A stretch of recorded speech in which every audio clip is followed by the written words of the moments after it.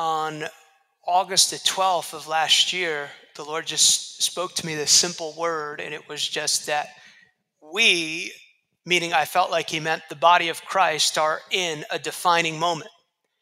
And I'm always very, excuse me, I'm always very curious when the Lord speaks something as to defining words and things like that. I don't know if you realize this, but when God says something to you, or often when he will speak something to you, he'll just kind of throw it out there, and he will hold you responsible for inquiring of him and looking for a greater understanding of what he just said. It's almost like he will throw something out to you to see if you're hungry enough to inquire of him. Years ago, when I was asking the Lord, how do you consistently live under an open heaven and move consistently from glory to glory? Because my experience as a child, and I just knew that couldn't be true, is that I would see people. I grew up Pentecostal. That means we shouted at everything, and we wanted Jesus to come back tomorrow. It's a great way to grow up. It really is. A lot of positive things about it. There's some negative things about it that deliverance helps you with, but there is. But do you know it's really important too, when you grow up around things like that, to be really careful that you don't have judgments. People were doing the best they knew in that time. They just were doing the best, But when God speaks something to us, he releases often something to us, and he holds us responsible for inquiring. So I was asking the Lord. I said, Lord, as a young man, I think I was 19, 20 years old. No, maybe a little older than that. And he just put one phrase to me. He just gave me one phrase, kingdom of God, that I'm still trying to understand today. And so God will often release things to you and hold you responsible for inquiry. And often it will your hunger in that moment to fully understand what he just said will define what you receive from that word. Words, I've learned, are multidimensional. And it's not like that, because revelation is not an intellectual pursuit, there's layers to it that you're constantly unveiling. Like, I know that the Lord called me at 18 years old. Who gives me the authority? Yes, it's people who are in positions of authority, but what qualifies for me to be a minister of the gospel is that God has called me. But even 26 years later, I am still understanding what that call means. That'll help some of you, because some people never grow in truth, is the point of that. But I didn't know that there was a different dictionary definition for defining moment. That was my introduction that I didn't mean. Defining moment is the point at which an essential nature of a character of a person or a group of people is revealed. Defining moment, the point at which the essential nature of a character of a person or group of people is revealed. We're in a defining moment in the body of Christ. It also brings me back to, I was also reminded when the Lord spoke that to me of spring of 2020, when we were actually on one of these prayer calls that I described a little bit ago, and we're praying, God's moving powerfully. I actually asked the Lord, because I was really astounded of how powerful God could move through a phone line, and he gave me a line that I learned from Oral Roberts' ministry, and he said, there is no distance in the spirit. And years ago, Brother Roberts obviously was having his large tent crusades, and a lady wrote him a letter, and she said, Brother Roberts, I can't make your meeting, but I believe there is no distance in prayer. So I believe when you read that letter and pray for me, I will be healed instantly. And she was. Because there is no distance in prayer. So God was moving powerfully. And I'm on this call this particular day, and I discern in between of a desk in my home office, between my desk and the wall, there's this angel. And it's not an angel that I have ever discerned before. And he was not like a funny angel. He was very serious. And he's looking, I wouldn't say not at me, but through me. And the fear of the Lord comes into my office. And you're facilitating a call, but you're more like, Lord Jesus. God draws us with his kindness, but it's the fear of the Lord that keeps us. What is the fear of the Lord? Do you take God seriously in every area of your life? And he's looking through me, and how it often happens in these encounters, experiences, not like you actually say, you're just thinking in your mind. I'm thinking, what is he looking at? And the Lord speaks to me. He said, he's looking to see if you and the body of Christ will react properly in the moment that they're in. And then I saw him leave, and I saw him go through all the United States in fire. So we're in this defining moment, and one of the things that I have learned is that God will define his people by that which he's made available to that generation. Meaning this, God does not judge you when you finish the shortest part of your existence. By the way, how many of you know that? This is the shortest part of your existence. Like that. I get younger and younger. That's what I say. Time doesn't stop for anyone. I remember many years ago, the Lord said to me, he said, I never waste anyone's time. People waste my time. You know when he told me that? When I was, you know, when you think you're mature, but you got your diapers on and you're pooping everywhere spiritually. Just one of the things you need to know is just because you hear the voice of God, it's not a mark of maturity. And I was telling him, God, you said this, and you said this, and you said this, and I don't see any of it. And he said, Abner, I do not waste anyone's time. People waste my time. If you will take care of what I've put in your hand, I will do everything I've ever told you I would do. And he has.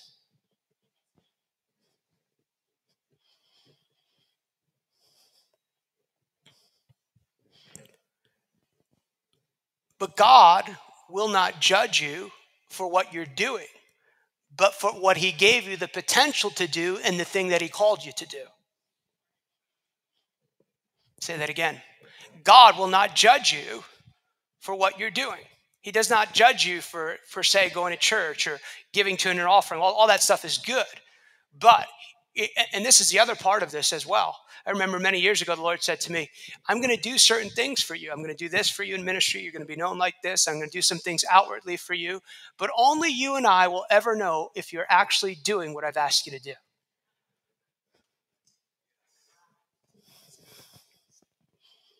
And so he doesn't judge you for the things that you do.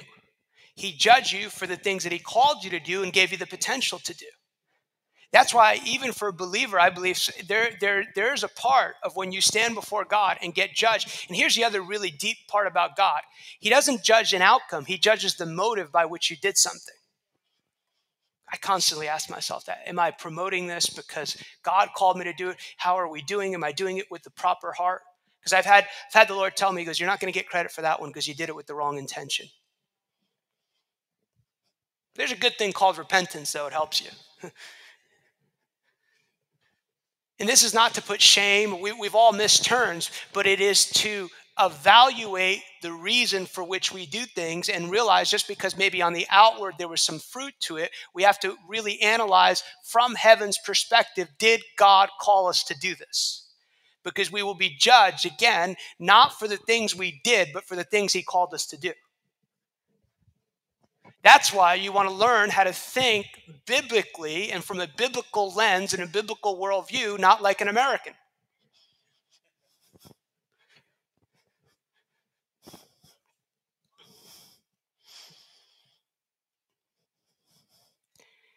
And one of the things that I've learned is God allows us to be positioned correctly in defining moments when we are building the foundation of our lives correctly.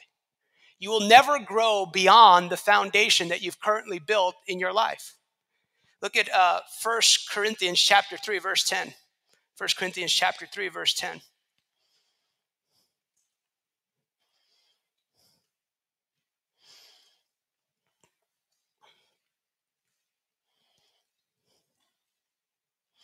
I'll read out the Passion today.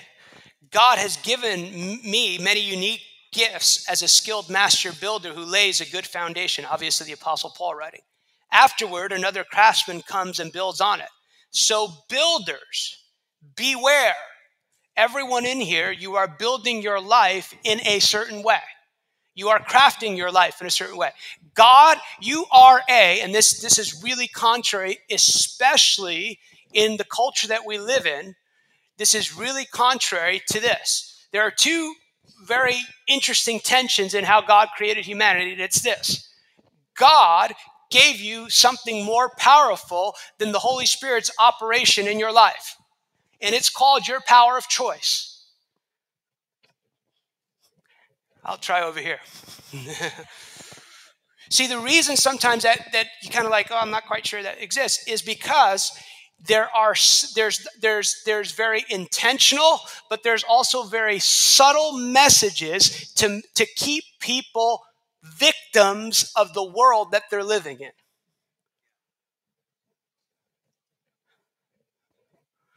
I've heard people, by the way, I'm in now my 20th year of ministry. So you learn some things about people. And sometimes what they're saying is not necessarily incorrect, but is actually from the lens of a victim. If they're having, let's say, not you, not anyone in this room,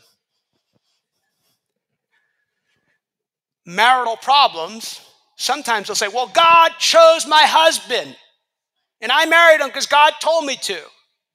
What are they doing? They're blaming God for the issues in their marriage. It's a subtle, sometimes very subtle. But what they're saying is, I did the will of God. Now God's not doing his end. When God doesn't have anything to do with it. You got two different people who have to make godly choices, even if God brought them together. So on the outside, what they're saying is true, but inside, sometimes there's this little, this is your fault, God.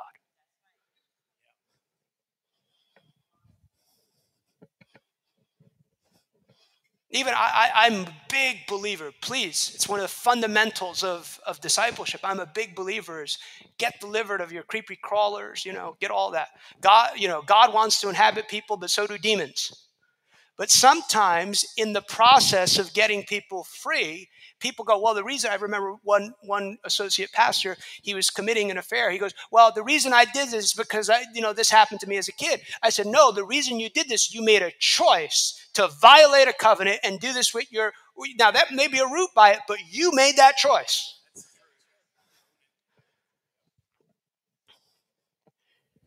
And so God has given you something more powerful than actually the work of God in your life. And that's the power of choice. I remember many years ago, first time I was in the Philippines, it was just extraordinary release of miracles, that trip. And I remember it's one of those where you're just like, everyone's getting healed, like literally everyone. We're praying for this lady at a public school. She had a big goiter and it went down a little bit. And I looked at the young man next to me and I said, is that going down? By the way, that's another mark of growing in maturity, is the ability to be self-aware. Some of the most deceived people in the body of Christ do not want to be self-aware. Notice I said do not want to be, because they have opportunity, but they don't like it when their wife tells them, and then their pastor tells them, and then they leave that church. And I said, yeah. He said, yeah, it's going down. And I said, God, what's going on here? He says, she needs to forgive someone. Forget who it was. I said, do you need to forgive? I said, yes! Ooh, I think I was right on that. Good word of knowledge, Then you have those people like, I'm fine!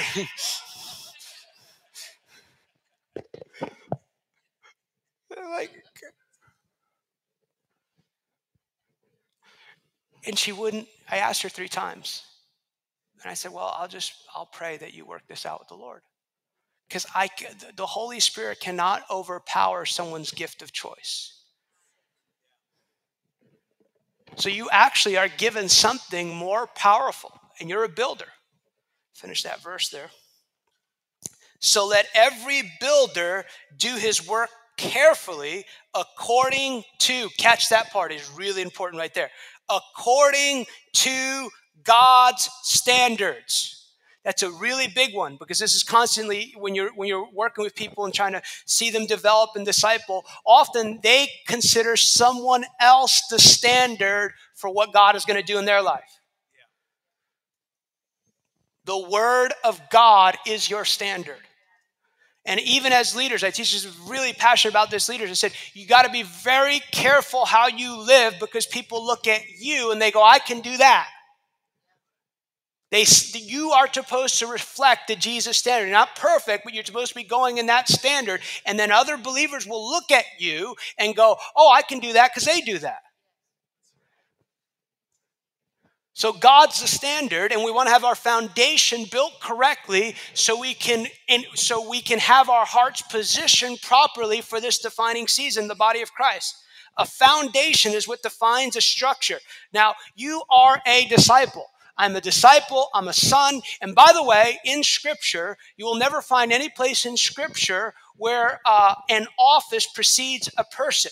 You'll never find the prophet Nathan. You will find Nathan the prophet. What does that tell us? You must be a disciple before you actually can properly step into an office. The problem is we have many people stepping into authentic callings but are never properly discipled. So they define themselves by their office, not as a disciple or a son.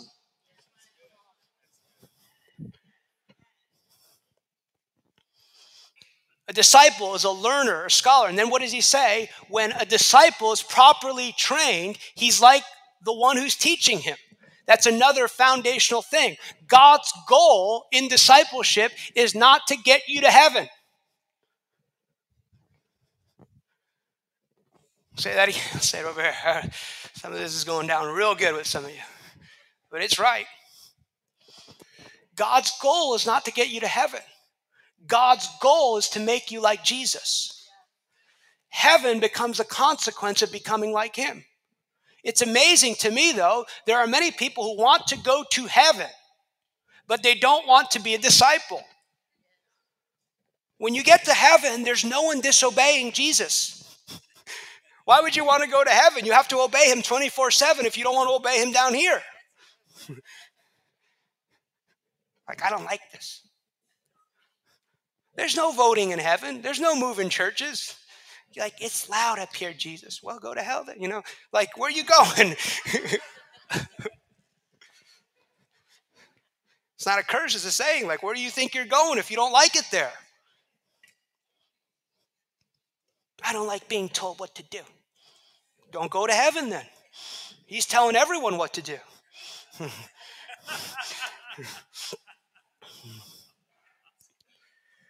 The root or part of being discipled is discipline. Discipline to instruct, to educate, to inform the mind. And the reason I'm saying this is because this is also really important. To fully inherit what God has for you, you will have to learn how to live a disciplined life. An undisciplined life can never inherit what God has ordained for you before the foundation, fully inherit.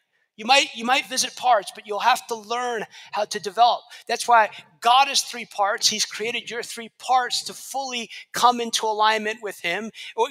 God is three parts who operates at one. He wants all three parts of you to come into alignment with him. Any of those parts are out of alignment, you'll have trouble fully inheriting what God has called us to. That's why health is a big thing for believers. Proverbs 12 verse 1 says, whoever loves discipline, catch this, loves knowledge. Whoever hates correction is stupid.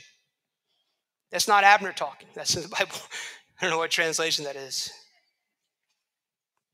So we want to build our lives properly. And one of the things that you'll see is in Genesis 1, and by the way, I just want to emphasize this for point. We'll look at this and we'll land the plane here for just this morning. One of the things I just want to proclaim is that all Scripture is profitable for doctrine, for reproof, for correction, and that the man of God, may be fully equipped. All Scripture is God-breathed. All Scripture is God-breathed. God tells us in Malachi 3, I don't know why I'm saying this, but this is right. Malachi 3 verse 6, it says, I'm God and I do not change. And to understand how God wants to relate to you and understand that the God you serve, you must start in the old. God does not reintroduce something in the new. He reestablishes what he introduced to humanity in Genesis 1, which is the kingdom of God. And it goes through the cross of Jesus. So to understand God fully, you have to understand it through both. You'll see something very interesting is when God when God writes 2/3 of the New Testament, he does it through a man who is absolutely learned in the Old.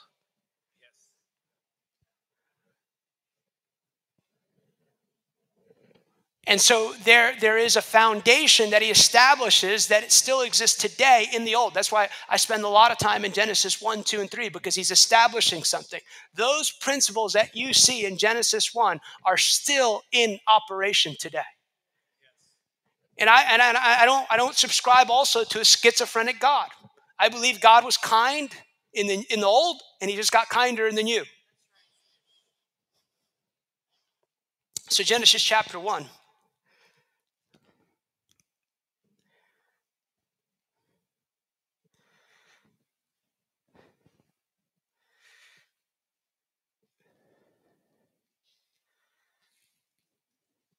I'm going to read something. I didn't have you turn there, but I'm going to read this just to emphasize that point. I don't know why the Lord wanted to emphasize that. He responded, this is Jesus speaking. And by the way, the most quoted scripture is in the Gospel of Matthew, and it's the book of Deuteronomy that Jesus quotes. I forget how many hundreds of times he's quoting the book of Deuteronomy.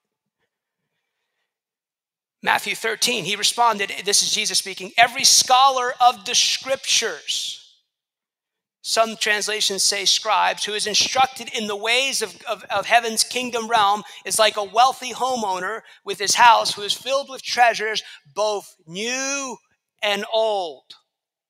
And he knows how and when to bring out to show others. New and old. When he talks about new wineskin, he doesn't say that the old wine is obsolete. He just says that the new wineskin can contain the old and the new. So Genesis chapter 1, we're talking about fundamentals to be prepared for defining moments here. Everybody still with me here? Okay. Genesis chapter 1, we know that God creates the universe, and of course, he speaks them into existence, and it will pick up the creation story in 1 verse 26 here. Then God said, let us make human beings so that they are like us. Let them, notice he says, let them. He doesn't say let us, let them. So there's just, go back to this dynamic tension here. God created you with the power of choice. He also gave you dominion over your life, but your life was supposed to have authority in the earth. So what you serve is what your world is defined by. Say that again. What you serve is what your life is defined by. It's what your family is defined by. You'll see here in a moment, when Adam sins, when Eve sins, it affects the earth because they were giving governing power in the earth. You also see something else very characteristic of humanity. Everyone in this room believes something. You're not arbitrary in belief. So Genesis chapter 1, continue there. Let them. So he gives governing a power to man. Rule over the fish of the sea. Let them rule over the living livestock and all the wild animals. And let them rule over all the creatures that move along the ground.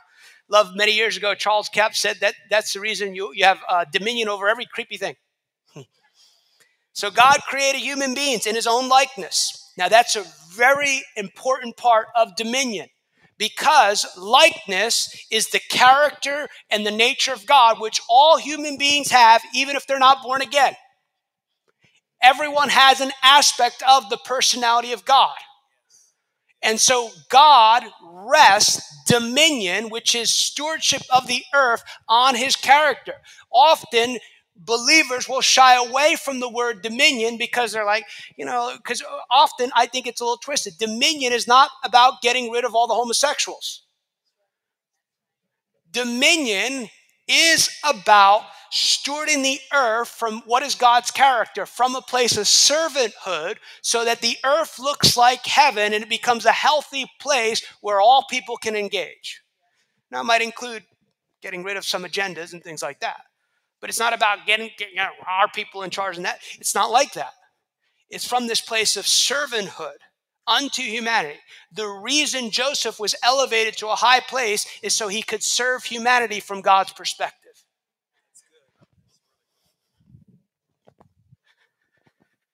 And you'll notice too the pattern. Joseph has to steward his own life before he can steward a nation. Let them rule. So God created human beings in his own likeness. He created them to be like himself.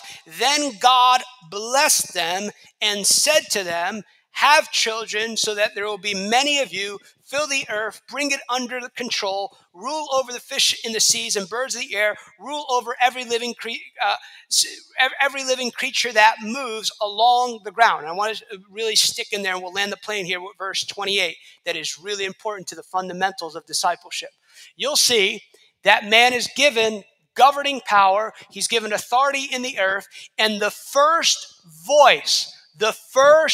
voice that Adam hears and first thing that God says to him is he releases to him a blessing.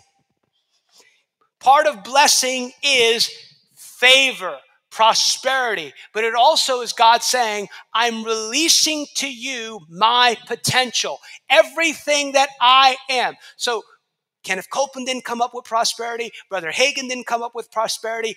God is the originator of prosperity. And he says, I'm releasing to you my potential to act like, he wasn't a little God, but to act like me in the earth. And so man was created to receive knowledge from two different sources: the realm of the senses, touch, feeling, taste, touch, smell, 5 senses, but also what we call revealed knowledge. Revealed knowledge is so important for your life as a believer that God tells us we perish without it. Proverbs 29:18, without revelation, the people of God perish. Hosea 4:6 doesn't say we're destroyed because of the devil. That's another victim thing that believers come up with. They want to blame the devil for everything. I'm not saying the devil's not doing stuff, but most of the problem, he doesn't say fight the devil, he says fight the good fight of faith. So the fight isn't what you're believing. My people are destroyed, right, for a lack of revelation knowledge. And then New Testament equivalent, John 16, you'll see always something. You'll see it set up in the Old, and you'll see a New Testament parallel. John 16:13, the Holy Spirit will come upon you, right, and he will lead you and guide you, not into some truth, but all truth. And what is the characteristic? He will tell you things to come. Why does he tell us things to come? Because a believer's responsibility is to shape the world according to God's perspective, not what they see with their natural eyes.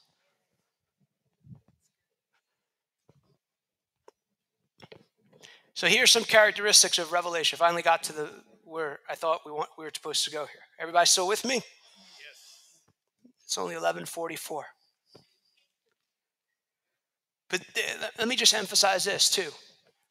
The impossible can never take place in your life if there is not revelation and faith that applies revelation.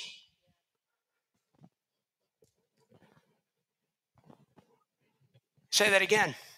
The impossible can never take place in your life without revelation and an application of that revelation. How many are disciples this morning? I don't know about me. Maybe it's the longer I walk with the Lord, I have very little tolerance for things God did not call me to do. And I'm really focused on being a learned disciple and doing what God tells me to do. You know, one of the great tragedies of life is to end your life being successful at something God never called you to do and have the world applaud you. But when you stand before God, you have very little to give the one who gave you life. I'm amazed too that I was a college wrestler, wrestled from the time I was 7 to 23. I know you can tell. You're like, how does he develop like that? This is all natural too. I've never used any performance enhancing drugs ever. Yeah, I know you're impressed now, aren't you? Yeah.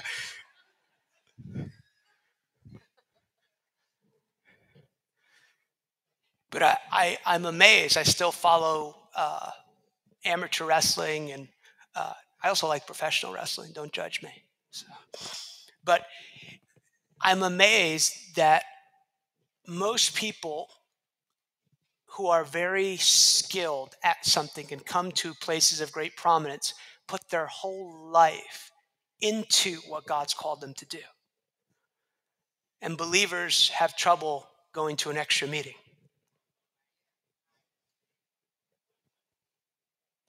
Don't think of the things of God like a buffet. Well, I know we got that special weekend at the church. I'll go to that one session because I got a lot going on. That's right, you have a lot going on.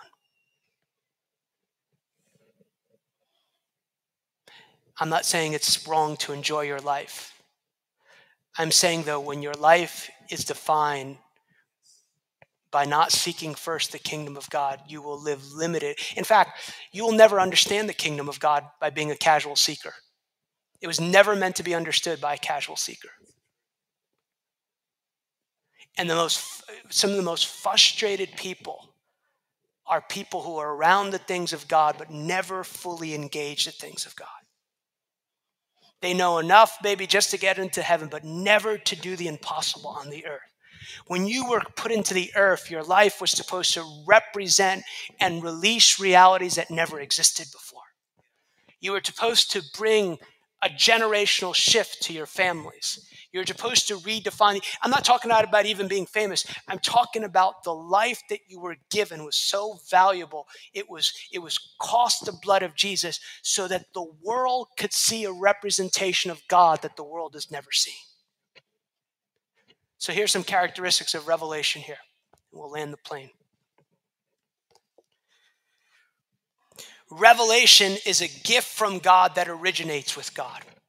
Revelation is a gift from God that originates with God.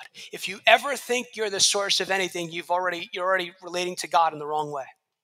In him, through him, and to him are all things. Here's another part of Revelation that you want to live with this firm conviction. God is your source of all things. God has many channels. Your job might be a channel. This person might be a channel. But God is always your source.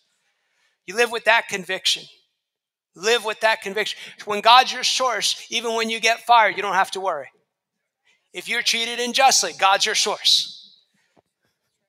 So God's the originator. In him, to him, and through him are all things. Revelation was always meant to be understood in the context of fellowship with God.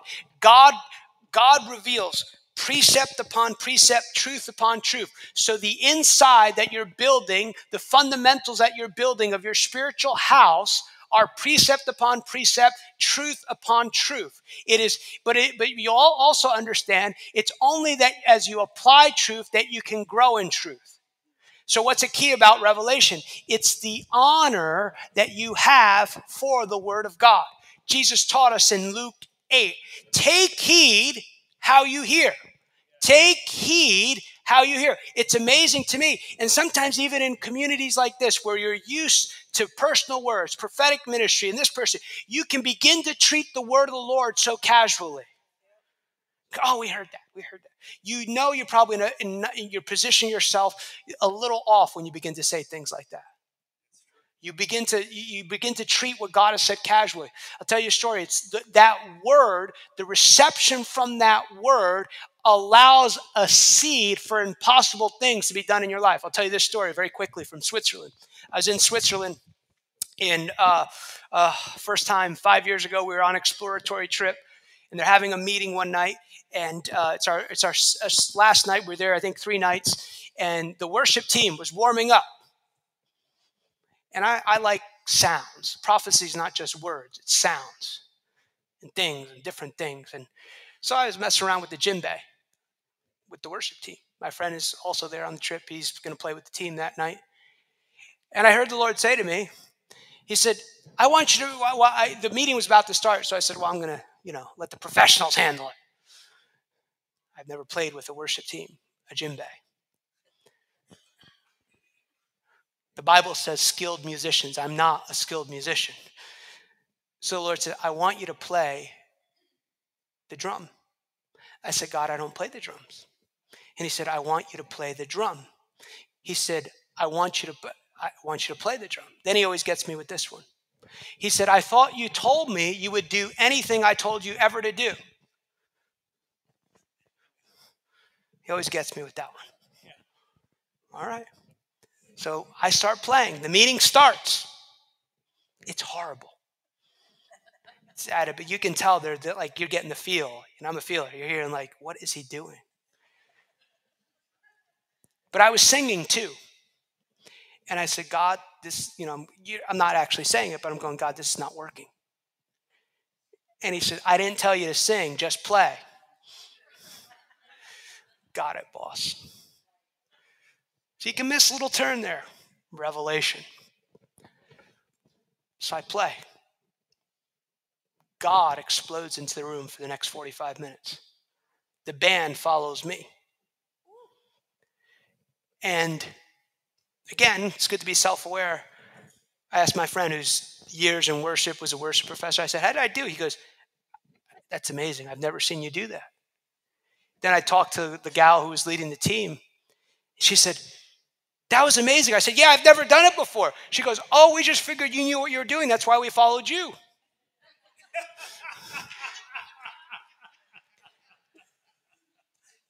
But when you step out and do something, learn from the moment. It's not just a moment.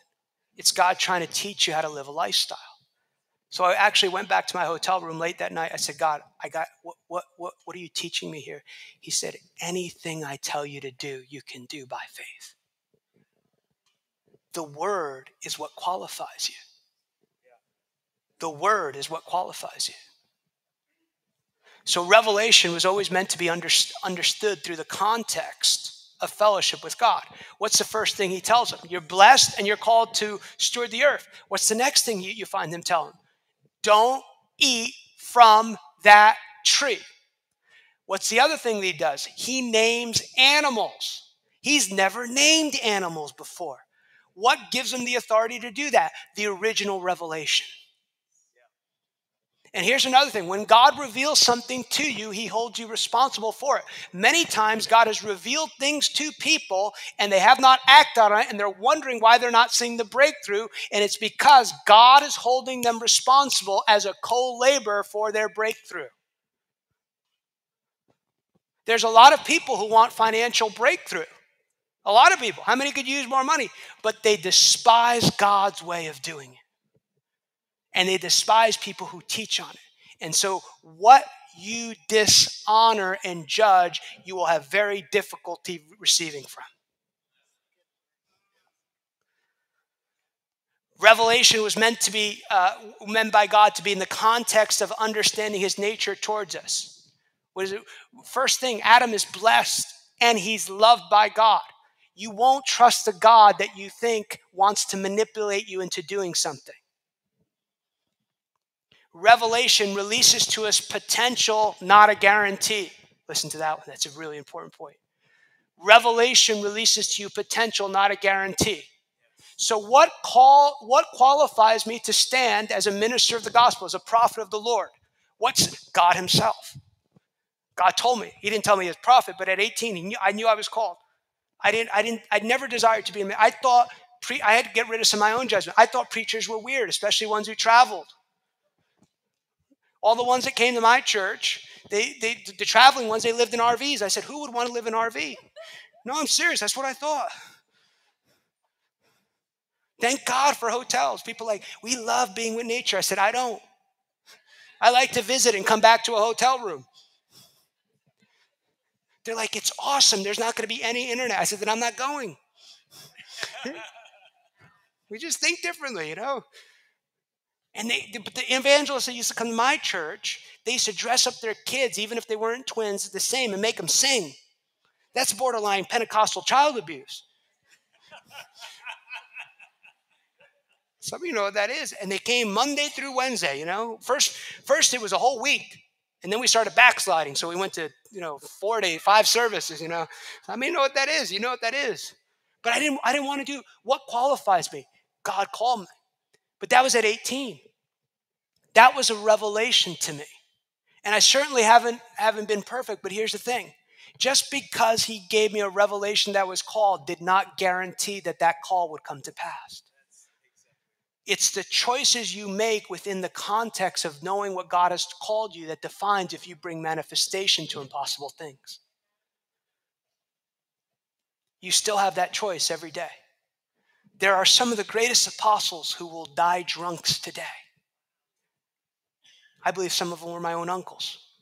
Apostolic call. They, at a family get together, they could preach better than I ever preached, and they hated the Lord. So having a revelation, whatever it is, not just calling, but having Joseph's revelation, that dream did not guarantee he would fulfill that dream. It's the choices he makes for the next 18 years that defines if he's going to be a leader in a nation.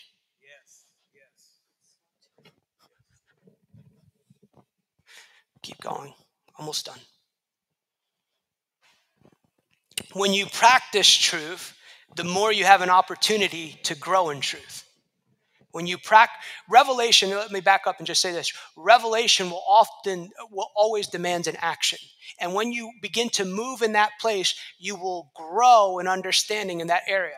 Doesn't mean the word changes, but your understanding of the word changes. Let's just give you one example from my life. Remember one of the first verses I ever read after that life-changing moment with the Lord. Had my red Bible that my dad gave me, King James Version. So I still like King James. I don't read it all the time today, but that's the Bible I had at 18. I remember, if you believe, you'll do the works that Jesus is doing, you'll do greater works. So what happens? That comes into my heart. God, I'm going to do it. I told the Lord, I'll do whatever you ask me from this point over. But I asked him for two things. I want to be your friend, and I want to see everything in the book. So I'm in the cafeteria. Very healthy girl goes, oh, I got something wrong with my neck. I remember. That verse comes up to me. What are you going to do? The angels didn't come. The Shiki Baba didn't come. The verse came up. The word. So I applied it. Prayed for her. And she goes, Jesus! I still remember. She goes, ooh, I feel fire. And I didn't feel anything. I didn't feel anything for many years while I prayed for people. Now I feel all sorts of stuff. And she's, oh, I feel better. So I kept doing it. What I learned words of knowledge. I learned sometimes people have sickness because of other things. What happens? It's the application of truth that opens up more truth to you. I remember I was sitting with my friend had just planted a church. I think I was 22 years old, and I was there. I think it was my last year of college, and they were receiving offering for the church, the beginning of the church. I think their first property, and God said, "Give $100." $100. That's a lot of money when you have $600 in the bank and you're a college student and you're thinking of all your expenses. He said, give $100. I remember. And I'm thinking, the devil is a liar. No, I'm serious. What was he trying? He was trying to introduce me to seed time and harvest back then. The $100 was just a small thing. Now $100. I don't mean to brag, but $100. I spend $100 sometimes walking to an airport. It's the growing of truth. Let me read this here, Psalm 119.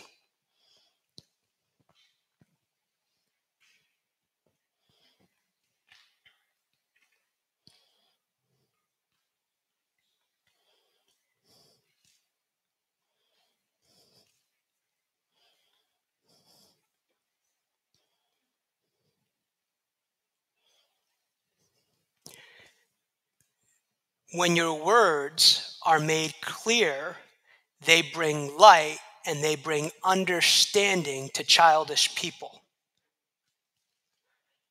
Let me read out of the Passions. I think that's a little better, the way he puts it. Break open your word within me until revelation light shines out. Those with open hearts are given insight into your plans.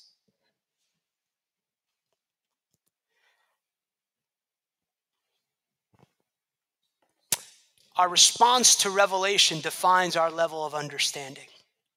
Our response to revelation defines our level of understanding. So let me just use that as an example. $100. Okay, then you start years later, you're giving $100. And then I remember the first time $1,000. $1,000. Are you crazy? And I learned the truth. That I'm still holding on to today. Learn the truth. If you're willing to give it to God, He's willing to repay you. Then I don't want to say what's up to now, but what I'm saying is He start out that place. And so I don't mean to put it this way. It could be any area. I'm glad I didn't stop at $100 understanding. I'm glad that He grew me in that. For others, it may be other places of your life. But here's the other thing about practicing revelation.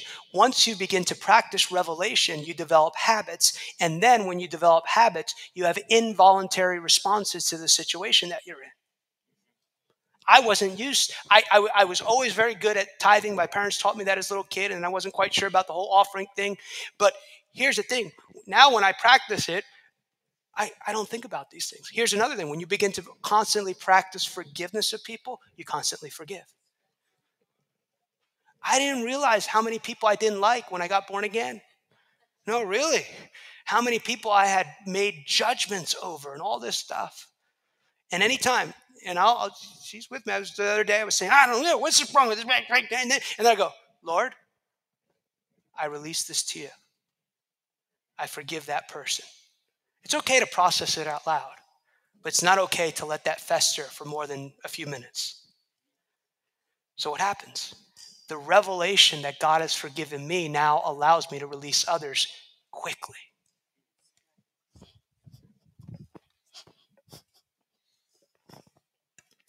Revelation is progressive and unending.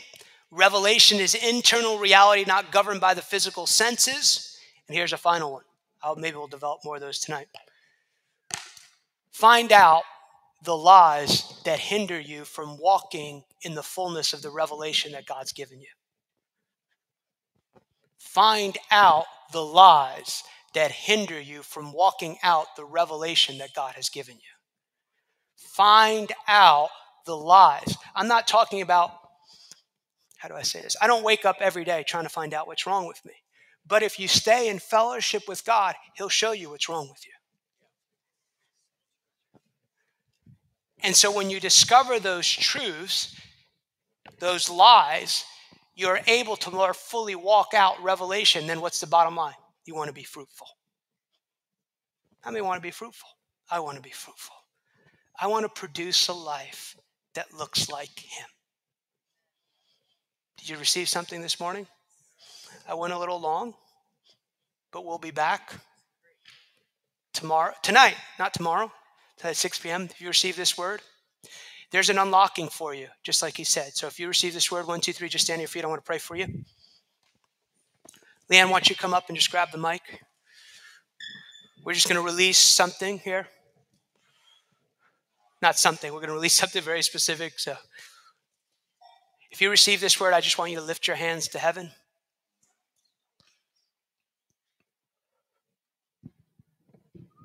And if you're just in agreement with the word given this morning, just say, Father, let it be according to your word.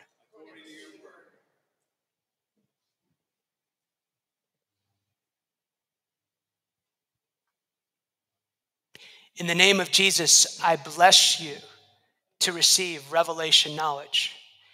In Jesus' name, I just break you free from lies, confusion, doubt, unbelief, worries, fears, generational things that have tried to keep you back from the breakthrough that God has for you.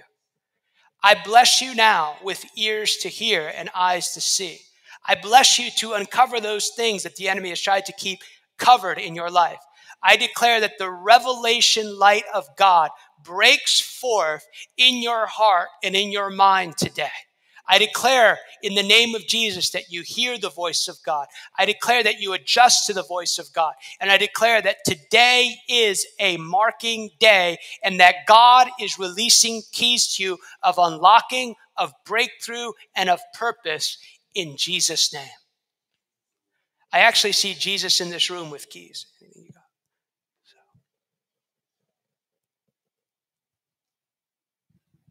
I just see as there's an openness fully to the Lord. I just see there's an uprooting of lies. There's been a planting of seeds of truth, but there's an uprooting of seeds of lies that the enemy has sown, and it's coming through this place of releasing injustice to the Lord. And then there's this infilling of truth that's going to fill those places for the purpose of healing and restoration. The Lord desires to set us free, but it is a partnership. And he says there is an ultimate place of healing for the ultimate release. So just Lord, we just want to release, God, any place, God, where we've been holding on to offense. Lord, we just ask for the refreshing rain of heaven to fall, God. We just ask that you would take us into a new place of glory and freedom as we surrender offense to you. And we ask, Holy Spirit, for your fire to be released into the depths of our hearts, and that there would be a purging where bitterness has set in unknowingly and resentment. And Lord, we just thank you for the restoration that you're doing in this room, and that through the release and through the receiving of healing, that you're taking us to a new place. I thank you for the shift in mindsets today to believe you for what you have said and for who you are. And Lord, I just pray that we would be a people that would know the goodness of God. And that I thank you that you have promised that we would see the goodness of God in the land of the living for those who put their trust in your name. So I pray there would be a shift today, God, and that you would bring our thoughts and our hearts into alignment with truth. I bless you with truth, the truth of the Lord. The revelation to know who you are as a son and a daughter of God. And Holy Spirit, I ask for the anointing of the oil of sonship to flow. In Jesus' name. Amen. Thank you, guys. Appreciate it. Thanks for listening.